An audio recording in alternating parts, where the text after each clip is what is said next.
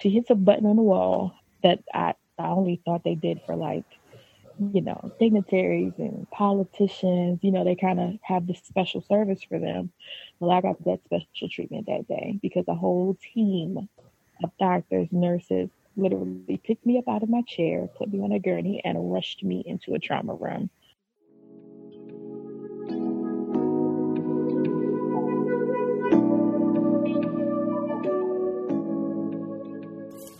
Welcome to Story Sanctuary, a space for NICU parents to process and share their stories as a form of healing.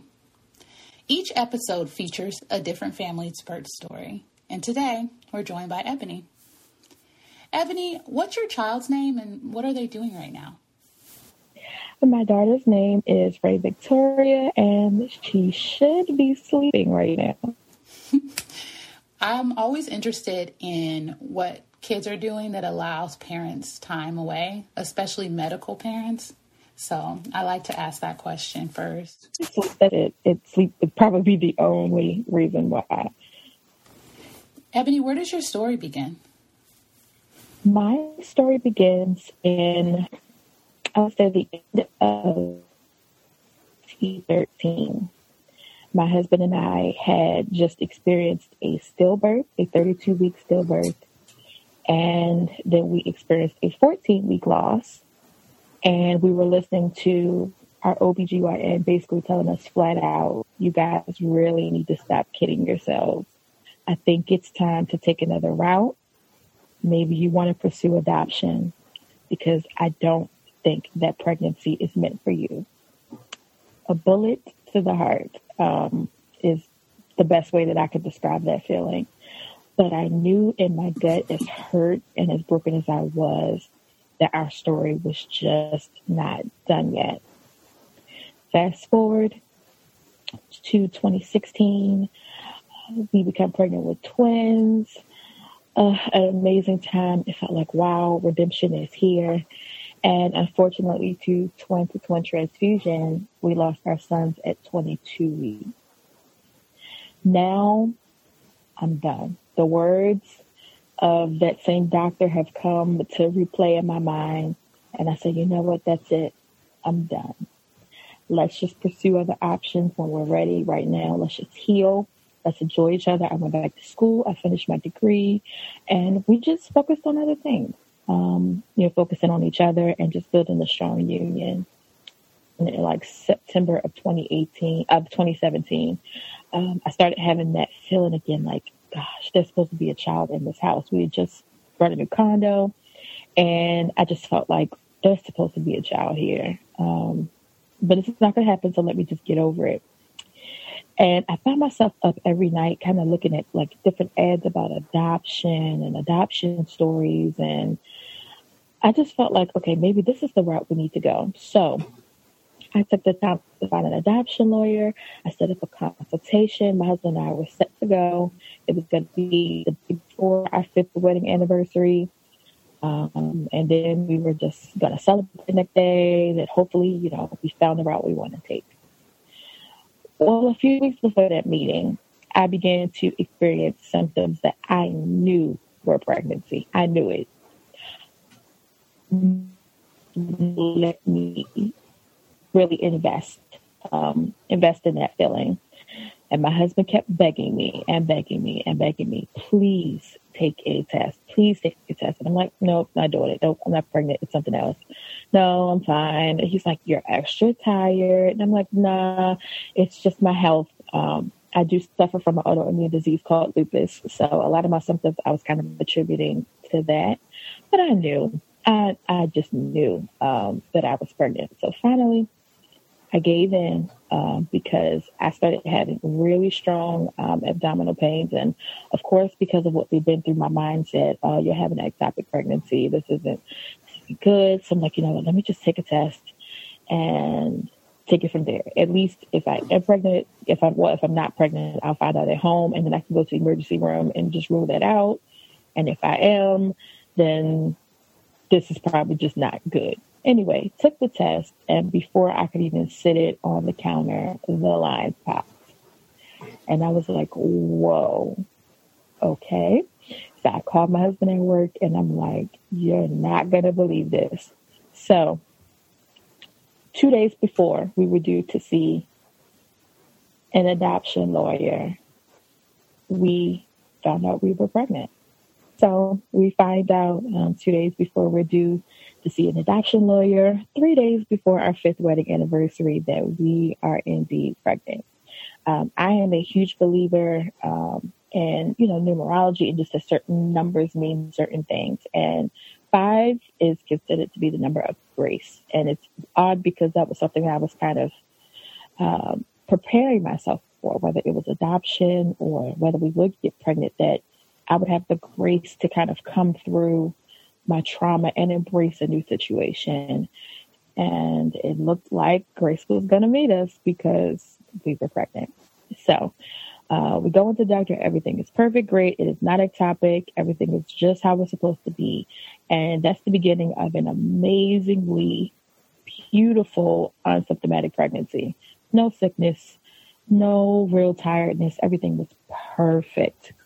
So around 20 weeks, this is a new doctor, that's the same doctor that told us it would never happen. She begins to step up the testing that she does for me because I was considered high risk. I was basically seen twice a month, always blood work in different panels just to make sure everything was great, not just with the pregnancy, but also my health. And everything up to this point was fine. She had me start doing like some 24-hour urinalysis and stuff because she was very worried about preeclampsia. She also put me on aspirin, just a couple of different measures just to prevent preeclampsia. But everything was going great, no issues. I barely gained any weight.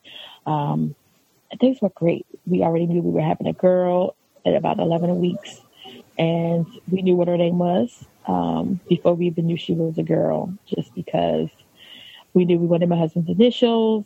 We couldn't really figure out the R and the V just yet, but our minds went back to a particular scripture, a passage in the Bible that says, if you suffer with him, you'll reign with him.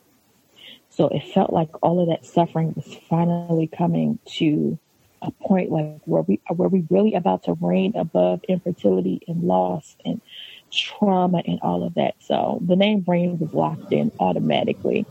My husband's sister's name is Victoria, and I thought I was doing it for that purpose, but little did I know Reign Victoria would literally become like our entire story. Like she was literally going to reign victoriously.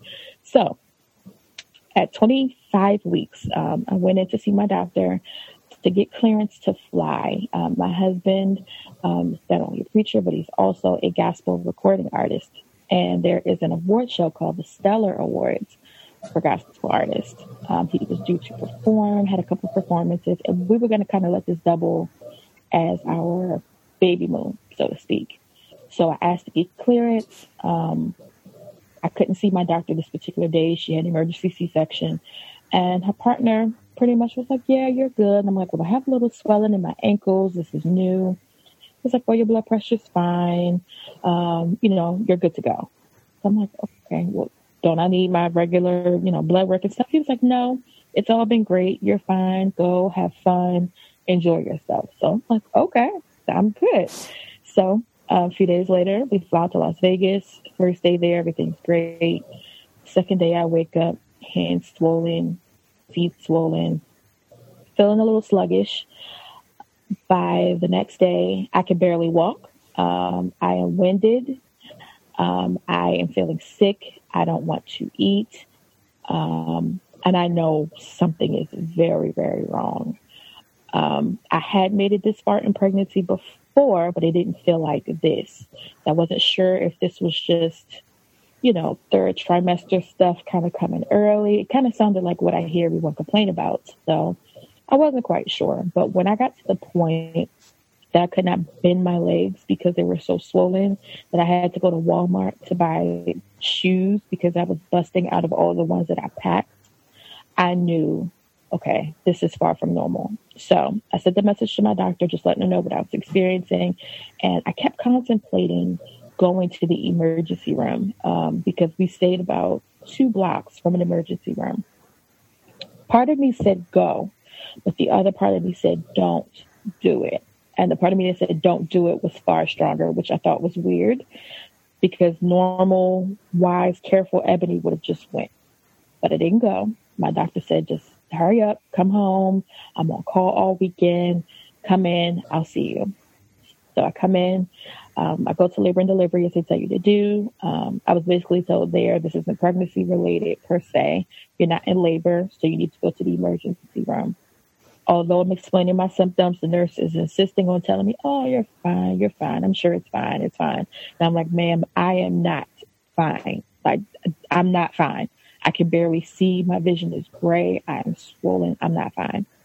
So they take me to the emergency room, and there I find out that my blood pressure was a whopping 262 over 156. My heart rate was in the 200s.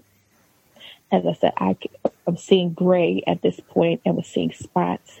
I couldn't move quickly. It literally was very movie-esque. Like, it's really kind of hard to describe it if you've never experienced it, but it's like living with gray sunglasses on and seeing stars at the same time.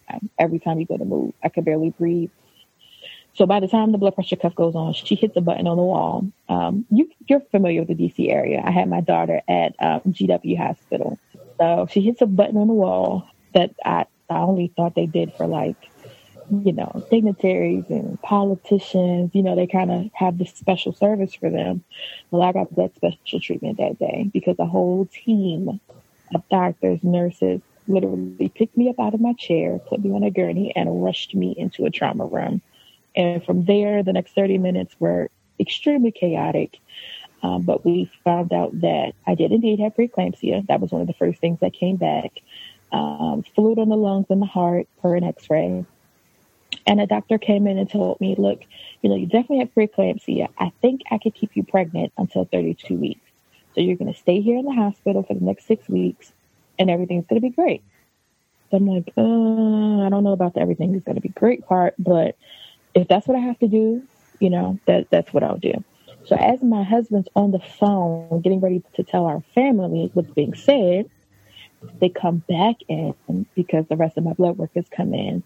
And they flat out say, I know we told you were going to be here for 6 weeks, but you're delivering your baby today. Now. You're going to the OR right now. And I'm like, whoa, wait, what just happened? What is going on? So I not only had severe preeclampsia, but it progressed into something called HELLP syndrome. HELLP syndrome is basically where your blood ceases to clot. You can go into liver failure. My liver enzymes were 7 times the normal amount. I was in complete liver failure. I was in kidney failure, which is why I didn't even realize I had not been to the restroom in over a day. I was not eating. I was basically in multi-organ failure and had no idea. I had no idea how sick I was. So they rushed me upstairs. They quickly prepare me. And a NICU doctor comes and runs off all these horrible statistics about 26-weeker babies, cerebral palsy, brain bleed, seizures, epilepsy, death. All of these horrible things. They're saying these things to me as they're running me into an OR. While they're doing that, the doctor says, you're going to be intubated for this. We're going to put you to sleep. We're going to intubate you. Unfortunately, your husband's not going to be able to be in the room because of that. And we're going to keep you in the ICU for at least a day, intubated and sedated after this. And before I could fully react to what was being said, it was lights out.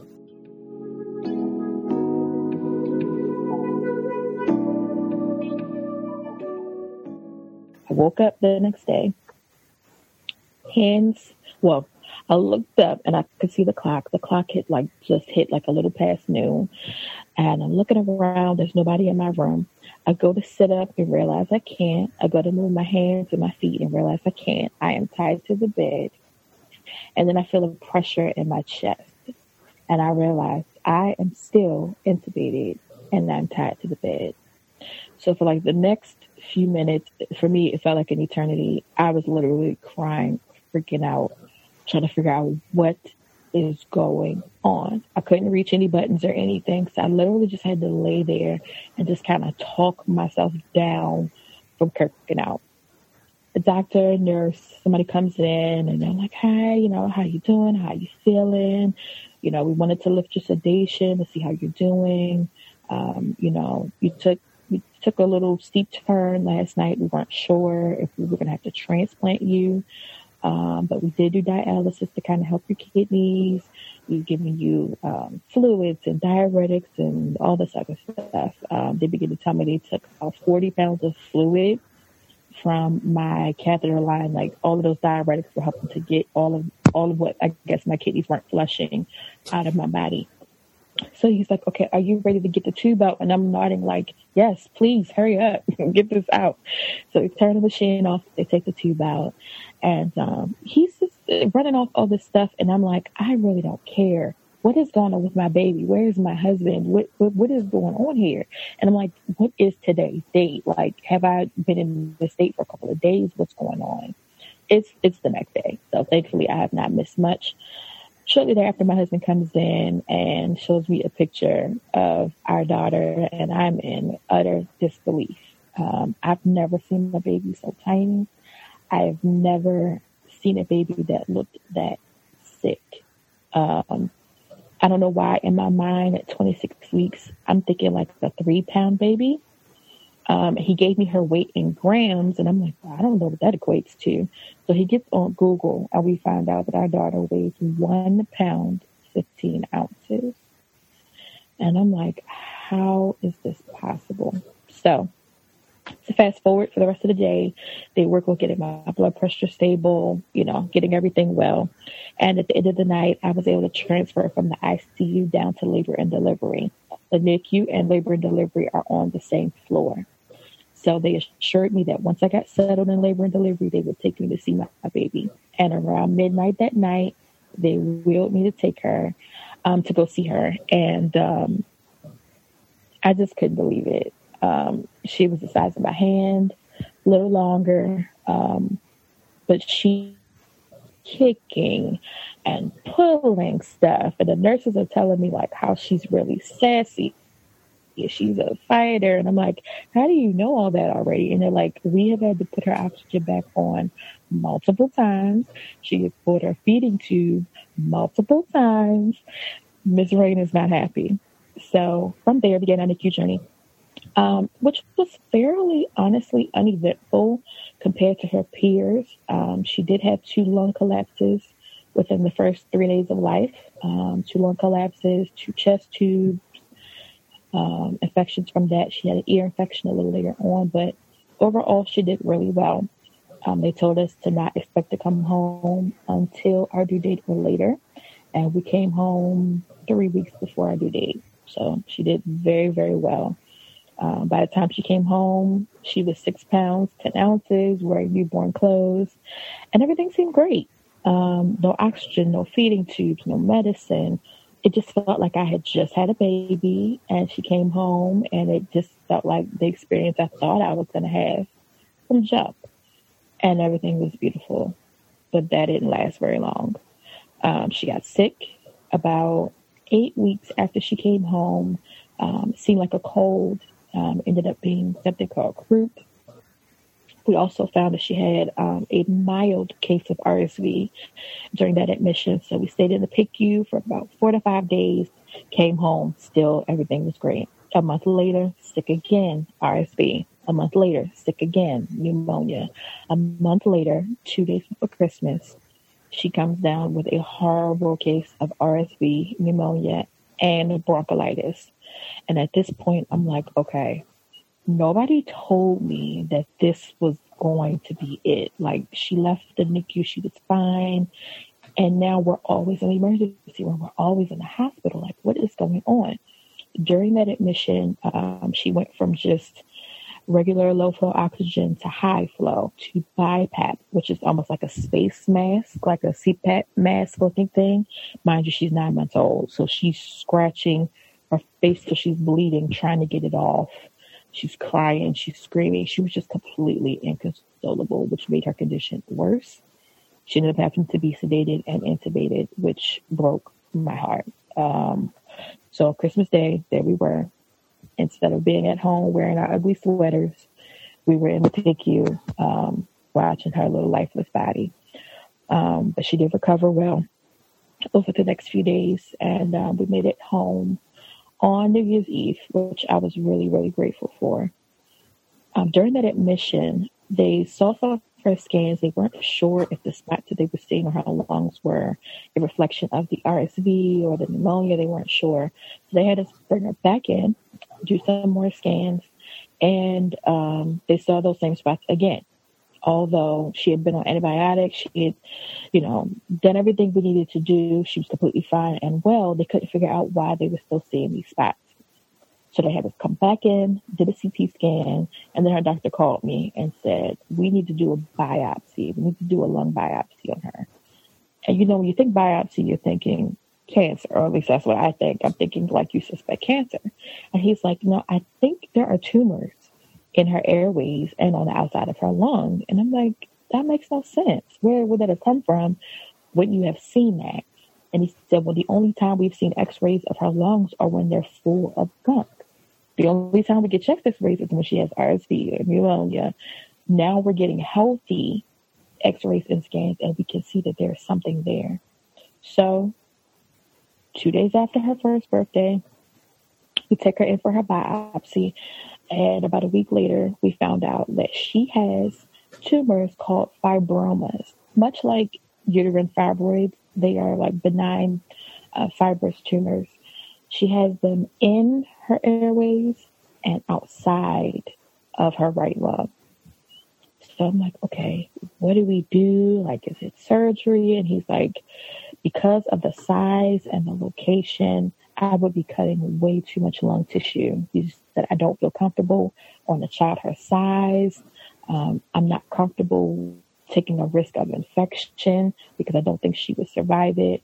He said, we've got to find another way. So me and my mom I don't take no for an answer. I start looking up, researching. I'm up all night looking up things. I'm reading medical journals. I'm just up trying to figure out what I could do. And I came across this story of a 12-month-old child who had the same condition, pulmonary fibromatosis, who had undergone radical radiation and saw great success in the shrinking of those tumors. So I took everything I found back into a doctor, and he's like, I think she'd be a good candidate for this, but your insurance company's not going to like it. They're going to want her to do surgery. And I'm like, don't worry about them. I got that. Is she a good candidate for this? He's like, yeah, she is. So me having been a paramedic and having done medical billing, I kind of know the jargon. I know what they're looking for. I know the reasons why they denied things. So I hit the pavement hard. I appealed. The next 4 to 6 weeks were filled full of back and forth correspondence on the phone for hours at a time, but I was determined to make it happen. And because of a clause in her insurance, I was able to make it happen, but we had to assume a greater chunk of financial responsibility. It was about $4,200, which we did not have laying around, and that was just for one round of radiation. So our family, our friends, our IG followers, our March of Diamonds family, everybody came together and we made it happen. And the first week of March, she was able to have her first round of radiation. All went well. She took it pretty well. We were able to get a second round. And halfway through that, she contracted something called radiation pneumonia. So we had to stop, let her heal, let her get through that. And as we got ready to go back in to do our third round, COVID-19 hit. Everything shut down. Cases are popping up in the hospital, and I'm just not comfortable. So me and the oncologist talk, me and the pulmonologist talk, and we all agree to just stand still for a little bit, see what's going to happen. Little did any of us know how big this COVID-19 thing would actually become. In our minds, I guess we thought, it's going to be a few cases, that's going to be it. Little did we know it was going to be a full-out pandemic. So we literally sat still all that time, kept her home, isolated her. She had like speech therapy, but that stuff was on, virtual. We literally just kept her in the house. And we noticed as time went on, she required less oxygen. She required less or fewer breathing treatments. And we were like, why does it seem like you're getting better. This is weird. So I called our doctor and I said, look, can we get a chest x-ray? I just want to make sure these tumors aren't still growing because we're still feeding her. She's still getting steroids, and steroids feed the tumors, which is why the tumors grew so fast because she was on such high rate of steroids. So I'm like, something's not right. What is going on? Get a chest x-ray, and the tumors are still the exact same size that they were back in March. No tumor growth. And I'm like, this can't be right. And he's like, honey, let's just take our miracles where we can get them. Let's just be thankful that her tumors are the same size and she's well. So that's what we did. And here we are now. In September, we do another scan. Tumors are the exact same size, no growth. So we're like, good. Okay, we're good. You know, she's not on oxygen anymore. I'm ready to send the oxygen equipment back. That's how confident I am. I'm ready to get this stuff out of my house. Let's just move on. I think we're good now. And then we get ready to, my husband and I were ready for our anniversary. We were going to go to Orlando just to get away for a few days, send my daughter to her mom. We decided to go to the pumpkin patch, which we do every year. We take her to the pumpkin patch, of course, take all of the precautions. And a few days later, while we are now in Florida and my daughter's with my mom, she starts coming down with cold symptoms. She's vomiting, she's not eating. And then I began to have a sore throat, lost my voice, and then I lost my sense of smell and taste. And I said, oh God, this is not happening. This is the one time we take her out of the house. You mean to tell me we're getting sick? I'm like, man, we must have the flu. I'm still in denial. Not thinking that we could possibly have COVID-19. But then my husband lost his sense of smell and taste. And I said, yeah, we got to get back home.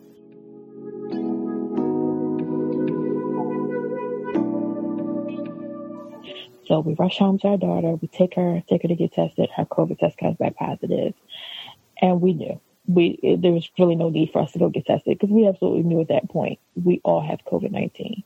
So for the next 2 weeks, we battled through that. Surprisingly, Rain did amazing. She had about 7 days of terrible symptoms. And then after that, it felt like she was babysitting us. We were on the sofa looking terrible and she was running around playing, being her normal, amazing self. So we were just really shocked at how well she did with that, and was able to come through it. Still didn't require any oxygen or anything. And honestly, up until this day, or up until 2 days ago, she had not needed any oxygen. She's battling some kind of bug right now, that's causing her to have some lower oxygen levels, fever. She's not eating very well, but I'm confident whatever it is, we can beat it, if we could beat COVID. So we're just keeping a good eye on her. But our story has just been one of triumph. It's been one of like amazing resilience. Even as every time I tell it, I still just cannot believe how far we've come. It's incredible.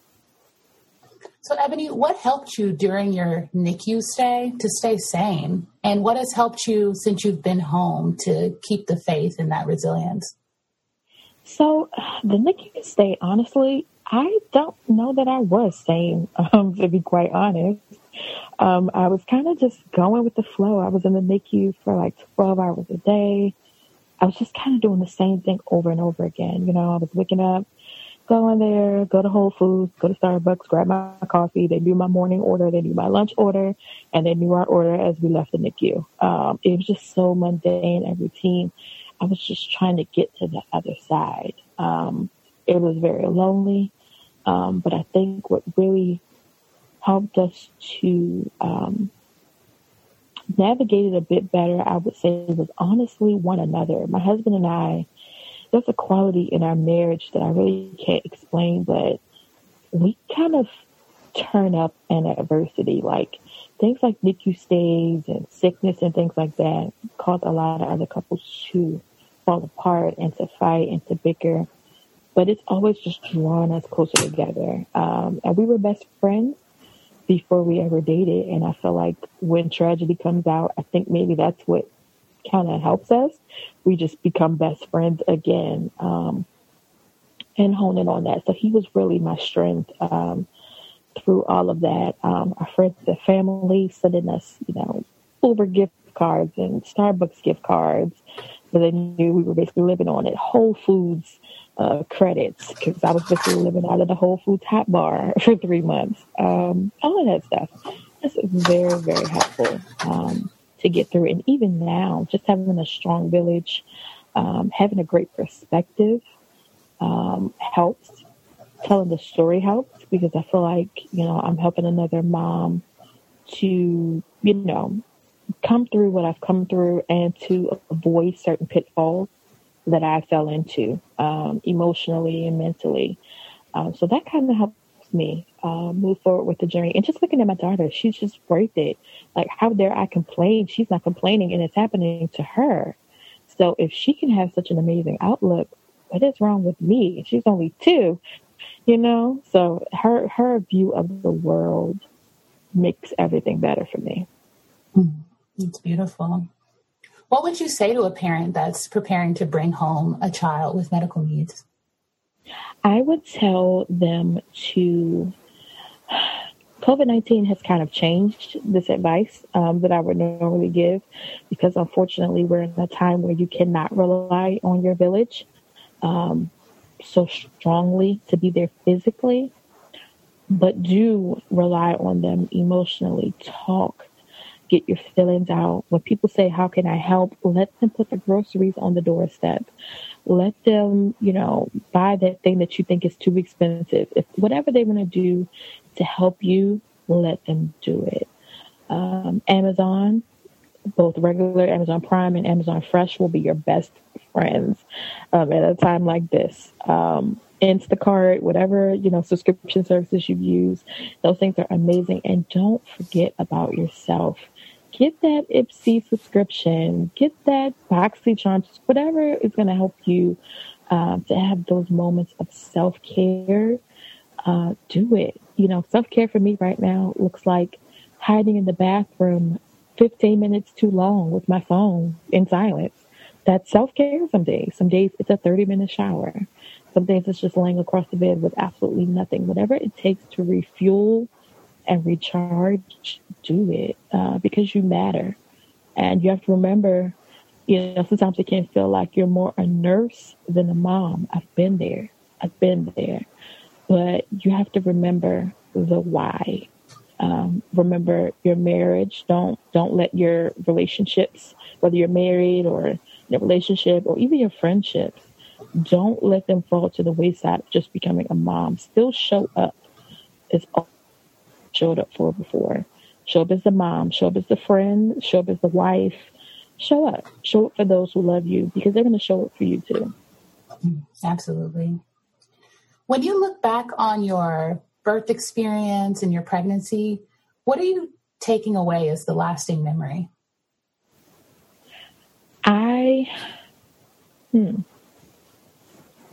If I could say anything that's stuck out through all of this, it is I have to say the resilience of my child. To see just how she bounces back from adversity, even at 1 pound, 15 ounces, to have the strength to pull out oxygen tubes and, feeding tubes. And, every time she was ready for a new milestone, she told us she would pull off her oxygen and it would be off for quite some time. And we wouldn't be able to tell because her stats never changed. Little stuff like that. Just seeing how amazing she was. And she hardly ever to this day cries. Hardly ever cries. Doesn't matter how much pain she's in. And that, for me, has caused me to really mature and to just grow up. I'm like, this child has no perspective of the world, and she's got the perfect view already. She just doesn't complain. She's so content with whatever you give her. She's amazing. So just thinking on all she's been through and how she's handled it gives me strength for whatever is to come, whatever that may be. Well, Ebony, I want to follow your story after this discussion. If listeners also want to follow your story, where can they find you?